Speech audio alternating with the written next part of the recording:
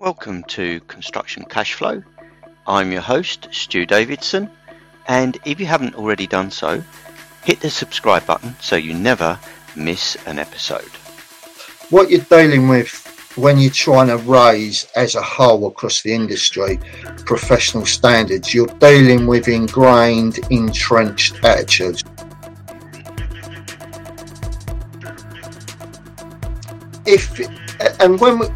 Don't start me on the subject of contracts, and they're just signing it, and I think, oh God, you know what I mean? It's awful. It is real. It's it is the Wild West. Listen, mate, it's the building game. It's hard. If you don't like it, it ain't for you. Right, there you go. Get out there. If you don't do it, get your tools. Fuck off. Someone else will be here tomorrow doing it. They're pure bullies. Well, they're going to ride you like a dog and get that done cheaper than anyone else. And that's how they're winning the contracts. I'm going to buy myself a second-hand van, set of ladders, and I'm putting ads in the newsagent window tomorrow. All building work undertaken, no job too small. You are setting up and running a fully fledged construction site, and every single law that applies to me on the biggest infrastructure projects in Europe applies to you. So these blokes are turning up with all good intentions, but they're walking into a world of contracts and retentions and phrases like smash and grab and EOT, and you need to submit me a 4-week look ahead, and we're behind, you know, so we're giving you a pay less notice, and the bloke's walking around with his head spinning, because not only has he got to find wages for 20 blokes who I'm paying every week, right, he still have money for himself. He's got to order the gear, and he's just lost. So then you'll get the really ruthless firms who will go in, and their business model is to bully the workers, to have a bully on site running around shouting and threatening people, and to knock the suppliers, right? And that's how they win all the contracts. And I know all this because I've worked for them. I've been it done, and I've had it done to me, and it's still going on.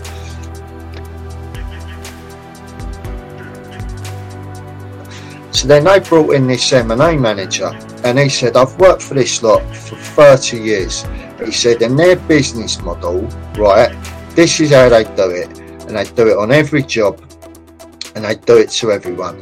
They'll take you on, they'll promise you X amount. First month you'll get it. Second month will be 5% short. You'll ask why, they'll come out with something. Well, it don't matter, it's only 5%, I'll get it next month.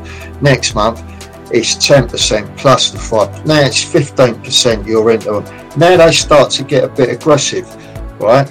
But you're thinking, hold on, you know, there's 2 years work here, we're only 3 months in, we'll sort it out. And before you know it, you are into them for so much dough that you can't walk off. And now they're bang on you. You're going in meetings and they are extremely aggressive to you and all that. So what they'll do, they'll take subbies to the point of almost completion of the job, and then they'll just knock them, and they'll just go, well, we've got an in-house legal team, feel free to take us to court because we can outgun you financially, right? So go on, off you go. These are people, right, who wake up on a Monday morning, kiss their kids, say, what are you doing at school today, you know what I mean? Talk to the wife and go out, dry, you know, very dry, very carefully, let people out in front of them, very politely. Then they walk through that gate at 7:30 and they've got total destruction of the subby on their mind. But the decent subby trying to do the decent thing, but he's flapping because he's probably remortgaged his house to release funds to fund this job, right? Now his marriage is breaking down. He's under pressure all the time. His best mates who he brought on, promising them loads of dough, who he thought he could rely on, they've said to him, here, listen, you ain't paid for 2 weeks, we got to go. No, you can't go, you're leaving it. What am I meant to do? That's your problem. In this show, we ask our guests to tell us their story, tell us a little bit about their background, how they got to where they are today, how they develop their product, their services, their ideas, and we discuss how that can affect construction cash flow and other areas of construction, and also to give us an idea of how we might make things better and give you a few tips and ideas to take away with you. And listen to the end, where you'll find out more about them, more about our guests, about what motivates them, what inspires them, and hopefully that'll inspire you too. And always, don't forget to hit the subscribe button so you don't miss another episode. In this episode, I have the pleasure of introducing you to Dave Forde. Dave has many years experience, in fact over 40 years experience in the industry, and has worked on major infrastructure projects and landmark projects including Crossrail, Jubilee Line Extension and HS2. He's also worked on the Heron Tower, the Gherkin and the Shard. Dave is a member of the CIOB and the Association for Project Managers. He's also a civil engineer and senior authorised person for electrical safety on HS2.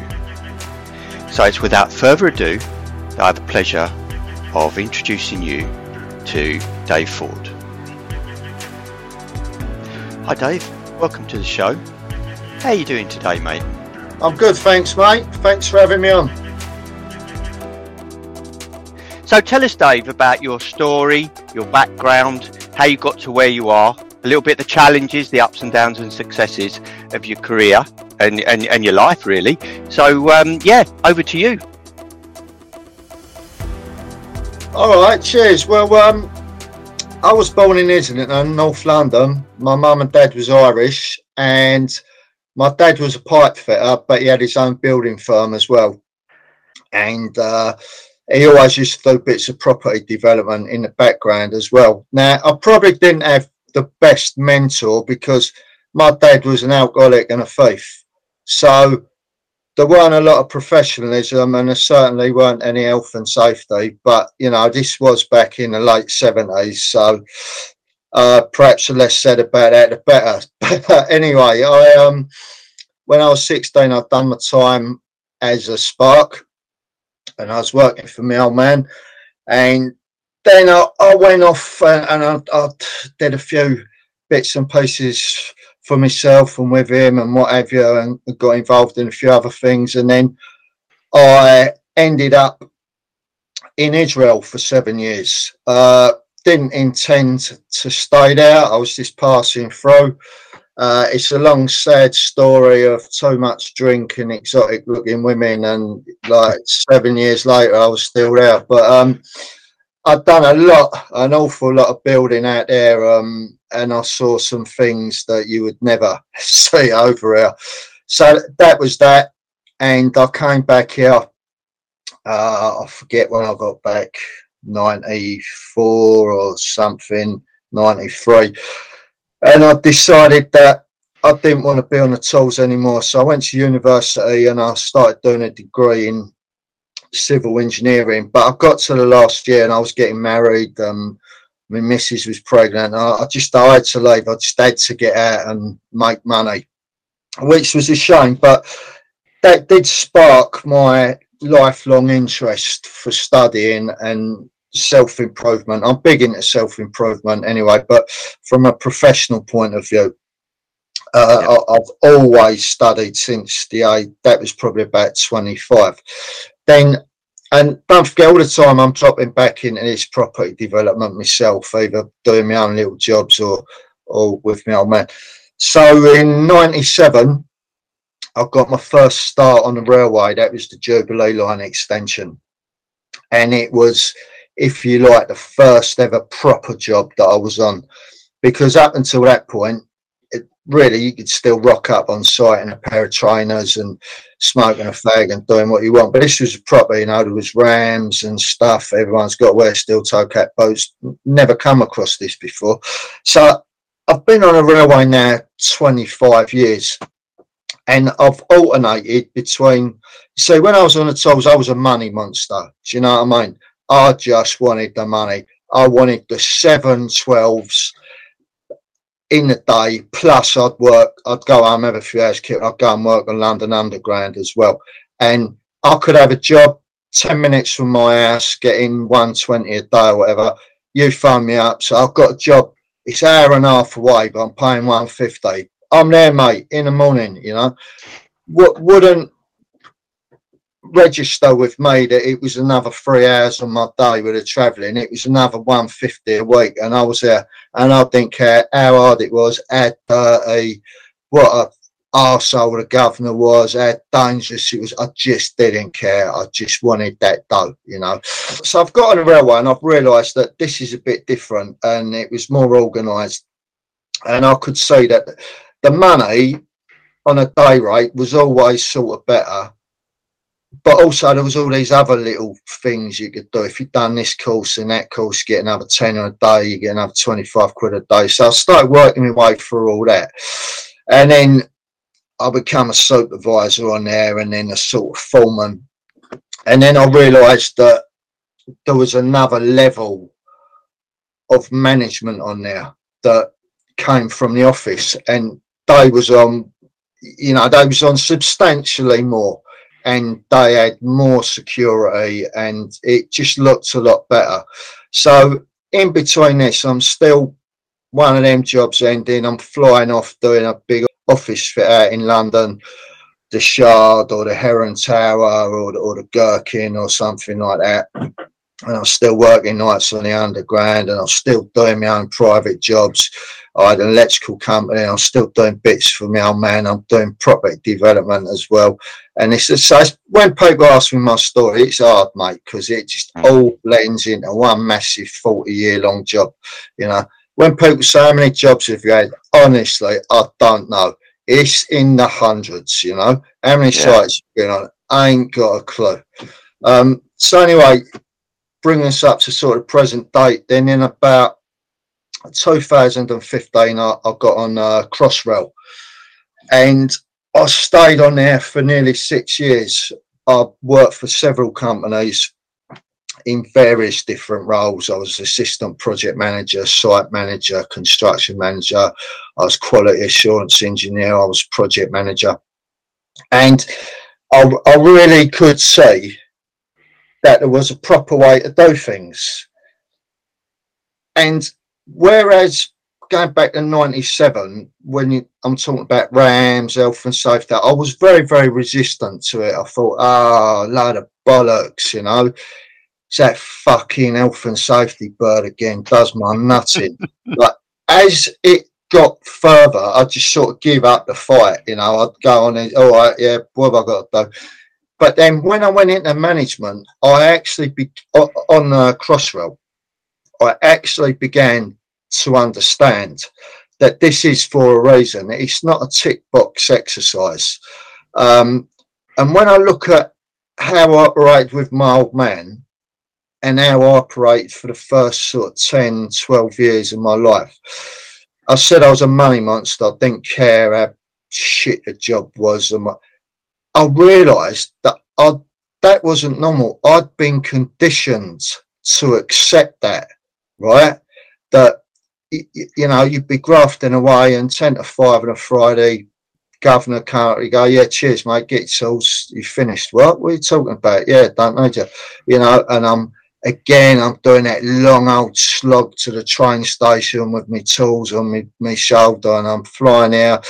And when I look back at the amount of injuries I've had in my life, I mean, I've had some really serious injuries. Twice I've almost been killed.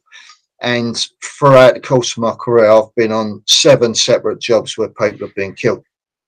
And I just realised we were brought up like that to, listen, mate, it's the building game. It's hard. If you don't like it, it ain't for you. Right, there you go. Get up there. If you don't do it, get your tools. fuck off, someone else will be here tomorrow doing it. And I just thought that was normal. And when I got into management, I realised that was completely wrong. And I realised that there's so many factors that contribute to that. One, it's the cutthroat contracting process in the industry. Two, it's the fact that there's a low bar to entry in the construction industry. Anyone right there this minute can think, whatever job I'm doing, I've had enough. I'm going to buy myself a second-hand van, set of ladders, and I'm putting ads in the newsagent window tomorrow. All building work undertaken, no job too small. Yeah. Right. So you're getting I'm working for all these little firms who've underpriced these jobs, or their method of management, they're pure bullies. They're going to ride you like a dog and get that done cheaper than anyone else. And that's how they're winning the contracts. And so there's all this that goes with it. And also what you're dealing with when you're trying to raise as a whole across the industry professional standards, you're dealing with ingrained, entrenched attitudes. Like, I'm 55, right? So I've said to you that I started in the late 70s, and how it was. You got to think there's still blokes around who are 10 years older than me, 65. So that they was doing it 10 years before I started. Now, if they've only ever worked on small domestic residential jobs and never been held to account by a professional, they're blissfully ignorant of this. They're not willfully ignorant. They just don't know. They've just never been told that there's a proper way to do it. So anyway, then Crossrail eventually finished, and that's for another podcast, mate. Why it went 3 years and £5 billion over. That's for a whole series of podcasts. But yeah, in fact, that would be a good one to explore, and come back, and we'll do version 2. We do right. Episode 2 of that one. Anyway, for being on Crossrail, I was very, very lucky. I was exposed to extremely capable individuals, men and women, professionals at the top of their game. Chartered engineers, chartered construction managers, who made time for me to show me how to do things properly. And it was then that I decided that I wanted to get a chartership. And just at the end of last year, I actually got my chartered construction manager status. So bringing us up to now, I'm working on HS2. I'm on nights. My job title is senior authorised person. So what that is, it's an electrical based safety role where we've got Euston Underground, we've got Euston Network Rail, we've got Euston Square Underground, and we're constructing right on the top, through the middle and the sides, HS2. Now, of course, all the other assets have got to be kept going. There's a hell of a lot of potential down there with the amount of HV we've got and DC traction current cables for someone to get hurt. So we have an extremely rigorous safe system of works. And it's my role to oversee that on the nights. I've still got my own property development company as well, and plus I'm doing consulting for several other companies as well when I can squeeze that in. Yeah, amazing story, Dave. And it's nice to see. You don't often get the viewpoint from somebody who's worked their way right the way up the ranks through the tools, done an apprenticeship, worked on so many different sites. I can relate to it. I started on the tools years ago and worked my way up, then got a degree, then became a surveyor, etc. And you actually get to know the nuts and bolts, don't you? You're not sitting, you're not learning in front of a computer all the time. You're actually there on site solving problems. And it's so much different when you see it and you're talking to people and you can kind of see the patterns of over time. You see the patterns of things. Do you find that with your work? Because some of the work you're on, the HS2s, the rail work is so complex. Do you see patterns of, health and safety that you kind of instinctively know this is what's got to be done here, and because of your experience?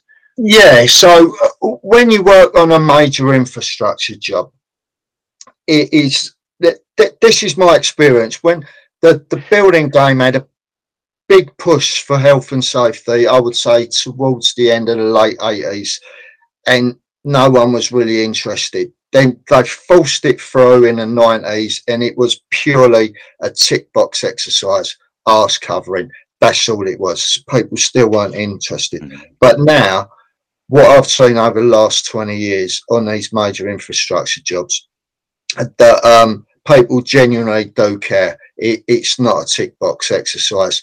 Time and money is allowed to implement things properly, and rightly so.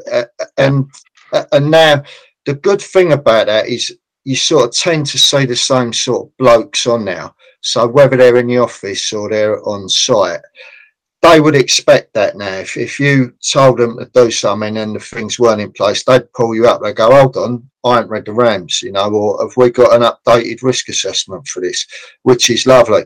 But when you go down on these commercial fit out jobs, mate, we're still back in the sort of mid 80s with a lot of them, and it is purely arse covering. Yeah, and you do see that. You do still see it. It's a shame, but there is you got a big difference between the larger kind of projects that have got all the implementation in place. They know how to select the contractors properly. And they've got the systems in place. But when you get to the smaller projects, then you're kind of almost stepping back 10 years in time, aren't you? So tell us about a little bit about your property. Your property development side, and also what you're doing at the moment around consultancy or any other things that you've got going on. Sure. So I met my girlfriend about 7 years ago. Now she's a property developer, and she only works with a high net worth individuals and that does luxury properties. So when I met her, now I didn't even have a Facebook account 6-7 years ago, right? I didn't know there was all these networking meetings. I didn't know that it existed. And she said to me, your skills would be highly desirable. So I set up a Facebook account and I started going to some of these property networking meetings, and just like, my God, what I found is terrifying. Oh God, there's these courses out there, these 3-day courses, these 5-day courses that will take $5,000 off you and send you on your way, completely telling you that you are now qualified to do extremely complex property developments involving high risk activities, demolition, excavation, God knows what. And there's this flippant throwaway comment at the end of all of them, just find a builder. Oh yeah, where do I find a builder then? Perhaps there's one sitting outside my house right now with all his men, with all the gear ready to go, got nothing else to do. He can start in the morning. I mean, it's terrible, it's awful. So at the time she was sort of working with this Russian bloke, and I started consulting for him. Now that was lovely because it was all high-end stuff, Kensington, Belgravia in London. It was lovely, money, no object, it was proper. But then I started working right at the other end with people who literally didn't have a clue. And that's not to be disrespectful to them, but when you go on a construction site, you're dealing with people who've done a 3-4 year apprenticeship. You're dealing with people who've done 3-4 years degrees and they've got 20-30 years experience. And you cannot do a 1-day course and join a Facebook group and call yourself a developer. You just can't, right? So how I work with them, I'll look at their project. I'll look at what their costs are, how they've done it. And first of all, I'll just see if it's viable. And I find in the vast majority of times, I will refuse to work with people because their project is doomed to failure before they start, right? So they are guaranteed to make a loss. And it's pointless me charging them a couple of grand to help them make a loss. So I will just decline, And I find a lot of time, they'll they'll book an hour's consultation fee, they'll pay me up front, and I'll end up spending 3 hours talking them out of it. You know, the second, third hour, they're at my cost, you know, because I just don't want to see them do it. But there are some people who listen and work very successfully. So I'll help them, you know, I'll help them with the project cost, the tendering process, the selection builders. The health and safety is always the first thing. I'll make it quite clear to them. You are not in the property industry. It does not exist. You are in the construction industry. What you're doing, you're buying something, it's either a building or a piece of land. At the end, you're selling it or you're renting it out. And in the middle, you're not doing a refurb or a flip or an HMO. What you're doing in the middle is you are setting up and running a fully fledged construction site. And every single law that applies to me on the biggest infrastructure projects in Europe applies to you on your little 3-bedroom house refurb, you know, and I'll get that into their head. And then if they take that on board, I'll help them, I'll do the program for them, I'll project manage it if they want, or, you know, maybe, or I'll do a JV with them, that sort of thing. That's music to my ears, Dave, because I work with a lot of developers, and some of, like you say, they do a little bit of training and then they think they're in the property, they're going to do a flip, they're going to buy something, they're going to get planning permission and sell it on, or they're going to develop it. But as you say, they're not in the development business, they're in a fully fledged construction site business where people's lives are at stake. And it's and as you know, it can be brutal from a commercial perspective and from a health and safety perspective. And Richard Brackstone put a post on LinkedIn today about another guy that had got killed abseiling off the side of a building for a company where they hadn't done the proper RAMs, they hadn't done a method statement, risk assessment, you know. And like you just mentioned, it still goes on. People are still not doing the right thing. So when you're going into properties, you know, you're actually dealing with human beings, aren't you, at the end of the day, you know, and there's people going to be doing the work for you, and you've got to make sure they're safe. So, you know, it is music to my ears what you're saying, absolutely. And there's a lot of companies and a lot of developers could really use your services. Yeah. Well, it's not just that. It's the commercial aspects, right? So now, when I go on a lot of these property groups, it's like the builder is the enemy. You know, like 1,000 years ago, people would be going, "Oh, the Vikings are coming, the Vikings are coming." With these people, you see them in Facebook. Oh, the builders are coming. Oh, how do I talk to them? How do I do it? And I thought, you know, what is a builder? He's just a bloke who's trying to earn a living. He's set himself up to do building work. That's all. But some of these are extremely commercially astute, shall we say, right? So they'll look at the documents you've given, and they will see massive scope gaps in there, right? And they won't say anything. So they will tender purely on the details you've given. So 50 grand's worth of work, they know full well there's another 25 grand's worth of work, right? So they'll tender at like 47 grand to come in lower. Then, all great, sign a contract, work starts, gets to the crucial point. You turn up one day and they're just standing there and they go, "Oh, what's the problem?" And they'll go, "Oh, what about this?" They'll go, "What about what?" And they'll point it out and they're just going, "Oh, what do we do?" And builders just stand there going, "Don't know, what do you want to do?" You know, and it's like, it would have been another 25 grand if we'd done it at the beginning, but we've put all the ceilings up now and skimmed them and painted them, so we've got to smash all them down, you know, and we've got, so actually it's 40 grand's worth of, and is the builder morally bound to point out your defects as a businessman or woman? Is he? I don't know. You know what I mean? Me, I'm a member of Association for Project Management, Chartered Institute of Building, and Institution of Engineering and Technology. I am duty bound by the code of conduct to point things like that out. But when you get a builder, is he what? You know what I mean? I'm not saying yes or no, but this is the harsh commercial reality of what's going on.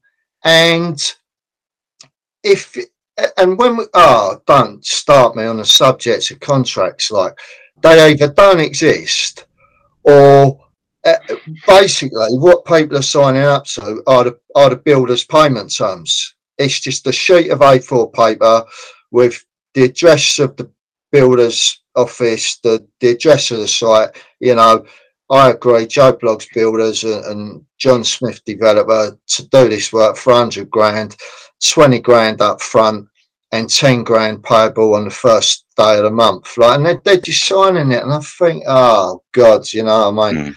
It's awful. It is real. It's a proper. It is the Wild West, you know. And I just feel duty bound over what I've learned in my life and what I've seen to at least try and do something about this. And I do a lot of free stuff. I give away a lot of free information. I do webinars, videos, I talk at events and whatever. Don't you?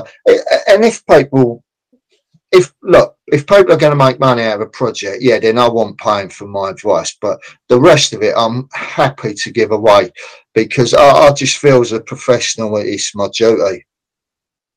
You're not the first on the podcast to discuss that matter. There is so many contractors, subcontractors going into contracts, they don't know what they're signing.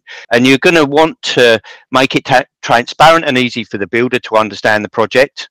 Because if he doesn't understand the project, then you're going to end up paying more because he hasn't included it. I mean, transparent and easy for the builder to understand the project. Because if he doesn't understand the project, then you're going to end up paying more because he hasn't included it. I mean, I spent years and years developing or you know, tendering work for clients, and even after all those years, and the more complex the more detailed the tender documents and the contracts have become, there's always something. You know, you're always constantly finding that little grey area. You know, you're always looking. So, you know, somebody that's been doing it a long time, it's difficult enough. But if you haven't done it before, you know, what's your chances? You know, of protecting your profit. You're not going to do it, are you? Well, then what you hear from them is the builder's ripping me off. He's charging me for all these extras. Well, when you look at it, yeah, they are extra to what you agreed because you didn't give him the right information to start with. And what is he meant to do them for nothing? But also, what I find when clients bring me into a project, I can find a builder who, with all the best will in the world, he's not quite capable for it, and that's fine because we can work together. Because then I can point things out to him that he's not aware of or he's missed, and or I'll just say, "How are you going to do that, mate?" He'll go, "Maybe it's a bit of pointing on the ridge of the chimney." He'll go, "Yeah, I'll just jump up there, get ladders up there." I'll go, No, you can't do that, mate. Like, you know, you got to have a MUP or a scaffold. Well, I can't do it. And I can point him to CDM regulations, and he'll go, "Well, he'll come back and go, well, that's going to cost me." And then I can go back to the client who I'm working with and go, "Look, there's an additional cost there because to comply with the regulations, he needs to bring this in." He's not having you over, you know, but also if you allow him to jump up there on a ladder as a client, you could be held responsible. So it's not like they bring me in. It's not like people phone me out, go, "Here, Dave, you know, got this project, few problems with builder." I go, "Hang on, you know, roll me slow. I'll be down there, I'll sort him out." It's nothing like that. You know, I go down there, just, "All right, mate, how's it going? What's going on? I understand there's a few problems there." And he can talk to me on a level that perhaps he can't talk to the client on. And it is all about working together. And it is, you know, communication on a site is a massive thing. I have sat through, oh God, numerous interface meetings on big projects, and I've just listened and I thought, you know, you got the client over there or the tier one and we're the tier two or whatever. And I've just listened, think, are we, like, we've all been here for a year, you know, are we actually talking about the same job? Because it's just, so communication is key. Yeah. And you hear a lot of small businesses. You know, you mentioned at the beginning about, you know, they're a tradesman that suddenly find himself running a business. You Yeah, know, he doesn't really know about business that much. You know, he's just going to employ guys to do the work, so he's not necessarily worked his finances out properly.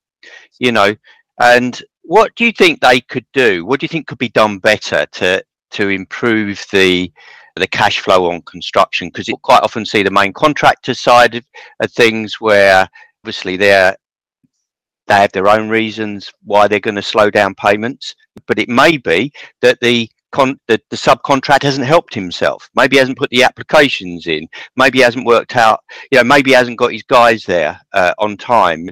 He's not understood the program, or he's not understood the drawings. Contractors get a bad press, but sometimes, you know, the subcontractors don't help themselves, albeit main contractors, depends whether they're construction people, whether they're developers, whether they're just interested in investment, they're using the supply chain to fund their type of thing. What do you think could make it, or, you know, maybe a couple of things where, you know, subcontractors could make it easier for themselves to get paid, and really what main contractors could do to help the system a bit? so I've listened to all the other podcasts, and there's been some very good input from all your other guests about this. From what I've seen from a subcontractor's point of view, it depends on the sort of size of the projects and that, but you got blokes who they're genuinely willing to graft, right? And they're willing to be there on time and work late and get the job done and bring on labour and that, but they don't realise what they're signing up to, right? They don't realise that when you make the switch from being a good tradesman on the tools, maybe making good money on price, and you then make that switch to go into the main contractor and saying, here, listen, if I could get some blokes together, would you give me a package of work on a price? Now, the main contractor is always going to say yeah, because what does it matter? If you don't perform, you'll just be off. And if he's ruthless, he's just going to knock you, just like he's got intentions on knocking everyone, whether you're good, bad, experienced or not. So these blokes are turning up with all good intentions, but they're walking into a world of contracts and retentions and phrases like smash and grab and EOT, and you need to submit me a 4-week look ahead, and we're behind, you know, so we're giving you a pay less notice. And the bloke's walking around with his head spinning, because not only has he got to find wages for 20 blokes who want paying every week, right, he's still got to have money for himself. He's got to order the gear and everything, and he's just lost. You're always going to have people, it's like that thing, their eyes are bigger than their belly. You're always going to have that. And if you were to say to them, look, before you take on this bit of work, go and spend a couple of grand talking to a QS or a construction lawyer, they'd say no. You know what I mean? I've been doing this 20 years before, I don't need all that. Well, there ain't going to be a problem, is there? We're going to smash it out and they'll have no reason not to pay us. So it's an hard one. But when we talk about the whole setup, I mean, I've done this job once, and it was for the firm who I'd done my time with. My old man had sold it by then, and he'd gone back to Ireland. So we're doing this school, and we were doing it for one of the biggest construction companies in the country. I won't name, but anyway, cut a long story short, they sent us under, right, and I was running the job. So when I heard that we'd gone under, I was packing my office up and walking off, and the site manager from the builder came and said, where are you going? I said, well, it's all over. He went, no, you stay here and you work for us. What are you getting a day? Just tell us, we'll pay you. So then they brought in this M&A manager, and he said, I've worked for this lot for 30 years. He said, in their business model, right, this is how they do it. and they do it on every job, and they do it to everyone. They'll take you on, they'll promise you X amount. First month you'll get it. Second month will be 5% short. You'll ask why. They'll come out with something. Well, it don't matter. It's only 5%. I'll get it next month. Next month, it's 10% plus the 5. Now it's 15% you're into them. Now they start to get a bit aggressive, right? But you're thinking, hold on, there's 2 years work here. We're only 3 months in. We'll sort it out. And before you know it, you are into them for so much dough that you can't walk off, right? And now they're bang on you. You're going in meetings and they are extremely aggressive to you and all that. So what they'll do, they'll take subbies to the point of almost completion of the job.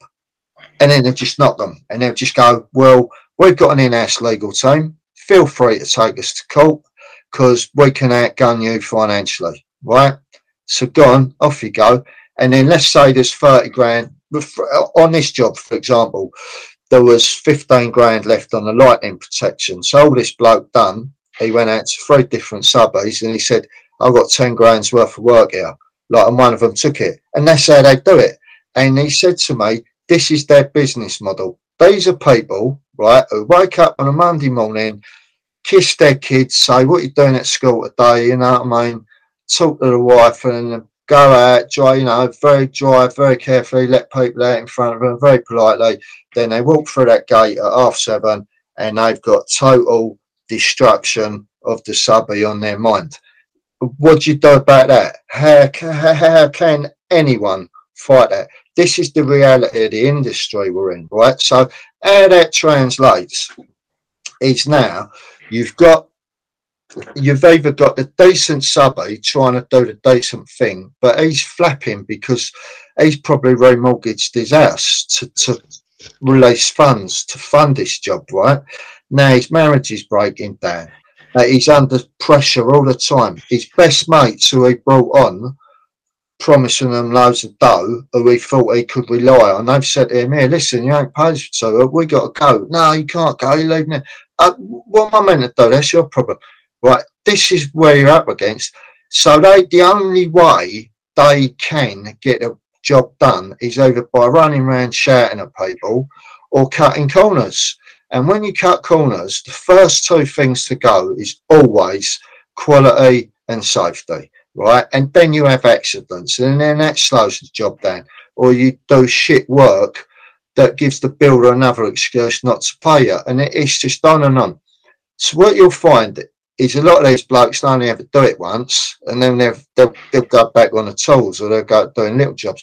So then you'll get the really ruthless firms who will go in, and their business model is to bully the workers, to have a bully on site running around shouting and threatening people, and to knock the suppliers, right? And that's how they win all the contracts. And I know all this because I've worked for them.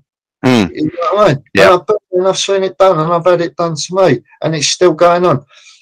In the last couple of years, I've seen it happen several times to contractors, subcontractors, and it's exactly what you describe. So it's the gradual reducing of the payments. Getting the subcontractor to they're in for a lot of money. I've known one subcontractor, so he's on 54 days payment. Yeah. He's got to pay his workers every week. So before long, he's paying 100, 200k out on his labour force before he gets paid. Yeah. Then when he comes to get the application, puts his application and get paid, the main contractor's finding ways of reducing that payment. So he can't pay his blokes anymore. Yeah. So what's he going to do? And at the same time, so the main contractor's not managing the site properly. So their production's gone down, but he's saying to the subby, I want more guys on site. I want more guys on site, and the more guys he puts on site, the lower his production goes, the more debt he gets into. And the only option he's got quite often in the contract, so the contract doesn't allow him to walk off site in most cases, even though I would say sometimes it's better to cut your losses. But but it doesn't necessarily put you in a better position.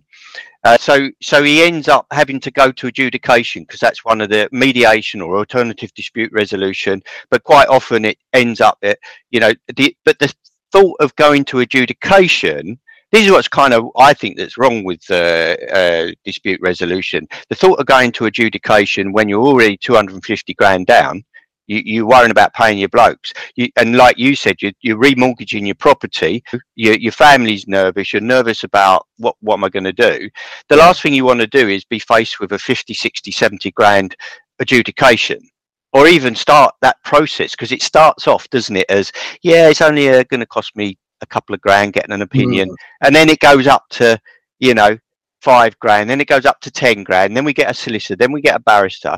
And the problem is with it, you get to adjudication, it's all on the adjudicator's decision and his experience. They can get the decision wrong. And in fact, I would go further and say that even if things go to court, the judge, if it's an extension of time, for example, and we've trying to work out cause and effect from 6 months ago, then that decision is going to be wrong, whatever it is, because one side's going to still disagree and one side's going to agree. So it's got to be a wrong decision, whatever you look at. So the one situation that I can recall is that it went. There was an issue that this subcontractor was owed £500,000, and everything was on the line. His property, his business, everything's on the line. Everything he'd worked for the last 20, 30 years is all on the line. It's a big sum of money. So it ends up that he's ends up with a barrister, with expert witnesses, both sides. It was a large contractor, main contractor, that it's loose change for them, so they're not worried about it. And the top construction barrister goes to adjudication. The adjudicator's making sounds that it will be a decision in your favour. What where that is on the scale, we're not quite sure yet. Anyway, come the day of the decision, he awarded the subcontractor zero. Wow! How can you? And it went back to the barrister. The barrister said it's the wrong decision, and I'm not going to mention the appointing body, but they made a complaint to the appointing body, and the appointing body put their hands in the air, said we can't really do anything about it. So there's something dysfunctional about the system for, particularly these guys, where they're not lawyers, they're construction people, they're putting, they build buildings, they put in electrical cables, they put up plasterboard, and then they find themselves in a business situation and they're getting kicked all over the place. And so when you consider that 95% of construction is carried out by these types of businesses, something's got to change, isn't it? I think I heard you say on a podcast the other day there should be a sort of free service for smaller contractors to go to adjudication. I really do think that would be a great idea. Might have been Joseph Ewing. Yeah, that's it. Yeah, I think there's got to be something because when Patricia Hayward was on. She was talking about things need to change, and everything she said was so true. But I just thought the problem is the people we're dealing with. I think it's a very, very archaic system. So, for example, this business about retention. Anyway, when I was working on Crossrail, I won't say the names, but Crossrail parted ways with the Tier 1 contractor, and because we were the Tier 2, our contract was terminated as well. Now, we had a Tier 3 contractor working for us. And the sums of money involved and the sums of money in dispute were up in the many, many, many millions, the tens of millions. So when you actually look back to we're keeping 5% of your money in case you don't perform. That was just irrelevant in the big scheme of things.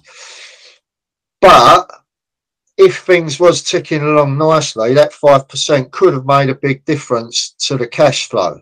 You know what I mean? Of us as the Tier 2 and of the tier 3. So I think on these big projects, it's a bit of an outdated process. And again, how can you have it that you're going to come and work for me and I'm going to pay you in 54 days or maybe even 90 days, right? But in the meantime, I expect you to have 20 blokes here. Now, in London, to get someone £1,500 a week ain't nothing out of the ordinary. To 10 blokes, that's 15, so that's 30 grand a week wages times, I don't know, 12, you know, where are we? We're at like 360 grand or so wages. Let's call it 200 grand's worth of gear as well. You know, it's like, it's £500,000 up front.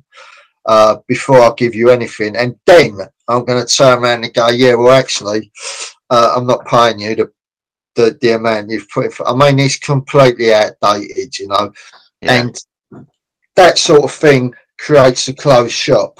That's why you only ever see the big players on these big projects. It's not because they're the best, it's because they can finance it. It's because they got the biggest trade accounts and they got the biggest credit accounts with labour agencies. That's why you see them on all these big jobs. And it shuts out the smaller person. But when we talk about retention, going back to what I do, property developing, I always advise people to keep it, people who are novices, because a lot of times it's their only protection against rogue builders, you know what I mean? And then we go, funny enough, switch it back from major infrastructure projects down to, you know, very basic property development things. You get this other thing where the builder goes like, I want 20% up front, you know, but you haven't done anything, you know what I mean? No, well, I can't finance it. Hold on, if you can't run your company for 1 week or 1 month, then you're basically insolvent, you know. And do I really want to be getting into a financial partnership with you? I probably don't. And so, actually, it's a good point you make there both ways, is, you know, being careful who you're going to get into a partnership with, whether it's the builder you're going to get into partnership with, you knowing what to check to see where the risks and the red flags are. And if you're a builder or you're a subcontractor, make sure you know your client, you know, how do they operate? Definitely. If and again, in the property developing stuff I'm involved in, my advice is equally open to builders and subcontractors as well. You know, if you are going to take on deals with these people, have you asked to see if they're financially sound? You know, have you actually asked to see a bank statement that they've got the money there? If not, that's down to your due diligence. They're doing due diligence on you, but what due diligence are you doing on the client? It works both ways. Everything works both ways. And the answer to everything is everyone to have more knowledge. That's what it's all about. Not only do I need to know what I'm supposed to do, I need to know what you're supposed to do as well. And I need to know how you're supposed to do it and what you need to make that happen. So I can't just rock up, do a beautiful job, and you go, you know what, so sorry, my mate was going to lend me the money, but I think I can get it off someone else. But, you know. That's great advice, Dave. Really, really good advice. What advice would you, if you could give a takeaway for maybe a small one of small subcontractors or business, something to take away with them today? What would that be? Right. So I would say, think very carefully about who you're going to subcontract. So, you know, and weigh up the risk of not just the finance, the headache that could go wrong with it. You know, make sure you set up properly. Make sure you know your stuff backwards, what your liabilities are under CDM, because I know a lot of extremely good builders who've been doing it 20, 30 years, have never seen a risk assessment in their life, wouldn't know what CDM was, wouldn't know what working at height regs were, never heard of RIDOR 2013, you know, just because no one's ever told them, you know. But make sure that you're bulletproof from that point of thing. And if you ever sort of come into this situation where there's arguments, disputes about money, have a serious think. Do I want to proceed with this, or is it better to just call it quits now? You don't have to be aggressive about it. Just make a decision that this don't look right. I'm not proceeding. Where, if people listening, where could they get more advice from you? How can they contact you? Find out more information. Probably the easiest way is through LinkedIn, because it gives. I think it's got my phone number on there, but it's got my email address and it's got the link to my property developing website on there as well.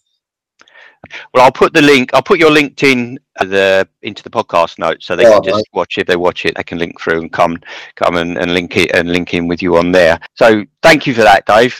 Great story, great advice. Loads and loads of gold nuggets. I know I've picked up a lot from speaking to you today. So ready for quick fire round then? Oh yeah, do you know what? I meant to look for this and write all the answers down. No worries. So it will be quick fire. We'll do it. It's nice and relaxed. It's a bit of fun. Right. Okay then. I'll go through these. They're quite quick fire. Right. So, how do you start your day? Well, I'm working nights at the moment, but let's just say I was on days. It's always the same. I wake up. I drink 2 cups of coffee, I wash my face, then I always, before I do anything, I go down and I read my book on Stoic quotes and find out what part of my thinking I'm meant to be working on today.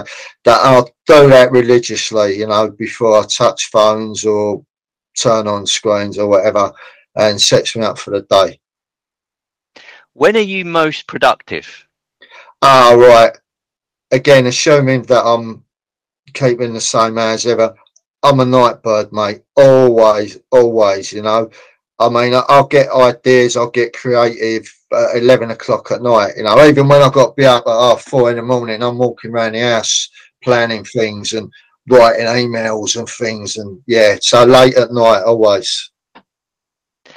What's something new happening in your life right now? Right, actually, I'm working with a company who do infrared heating. I've been interested in modern technologies and MMC and, carbon reduction and all that. So I'm working with them, and I think this is just about to explode. So really exciting times. What does adventure look like to you? Mate, let's just say I had a very misspent youth, and I've done loads of things that are better left in the past. I've had a life of adventure, and just now I'm happy when there's no dramas going on. What thing would you love to do that might surprise your friends and family? Oh, right, okay. I would actually like to be a lawyer. I think you'd make a good one as well, Dave. Cheers. Name a challenge you overcame that changed your life. Right, okay. Well, for the record, I am almost 23 years clean and sober.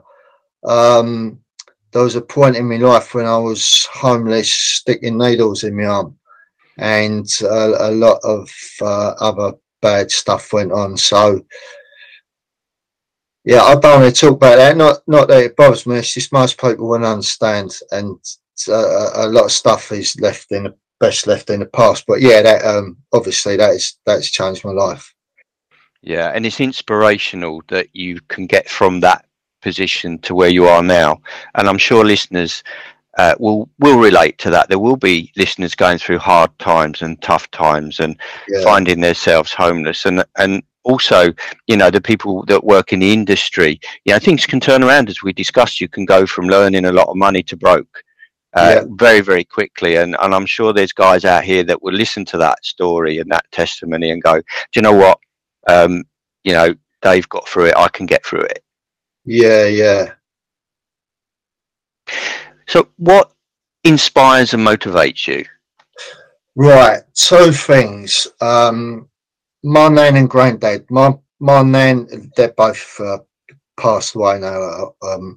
My nan came from Ireland with nothing, and her husband died within 6 weeks of her being here, left her with 4 little kids, and she just cracked on with it. No friends, no families here, never complained.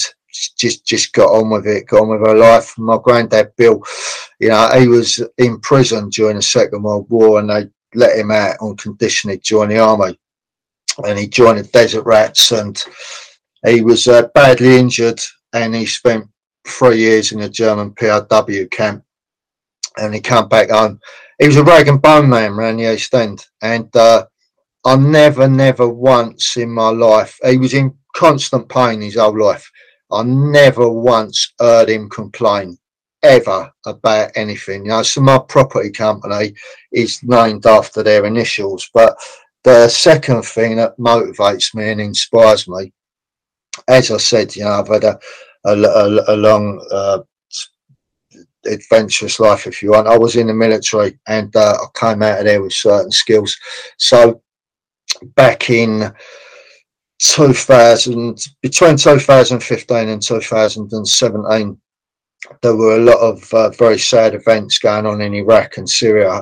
Me and a group of others, we got together and we went out there. We went out there 3 times actually, and we offered our assistance to the Kurdish forces, and we set up a combat medical unit. Like I'm a trained combat medic, and we've done a lot of good. We managed to save a lot of lives, and we trained just under 2,000 blokes, and we raised a couple of $100,000 in donations for medical supplies. The thing is, though, during the course of those 3 trips, 4 of my good friends was killed.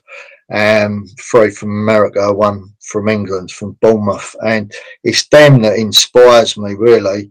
That every day I had a very hard time coping with it, and because like I'm taking time off from Crossrail to go to a war zone, and then I'm coming back, But I truly believe that it is beholden upon me now to achieve as much success as I can on their behalf, but to achieve the success that they unfortunately will no longer be able to. So that's what gets me up in the morning. That's what pushes me constantly, 7 days a week. What advice would you give your young self? All right. You are the problem. Listen to the people who are trying to help you. Well, thank you so much for that, Dave. It's been an absolute pleasure having you on. It's been great, Stu. Thank you very much, mate. You've been listening to Construction Cash Flow. Hit the subscribe button if you haven't already done so you never miss an episode. And remember, the faster cash flows, the faster wealth grows.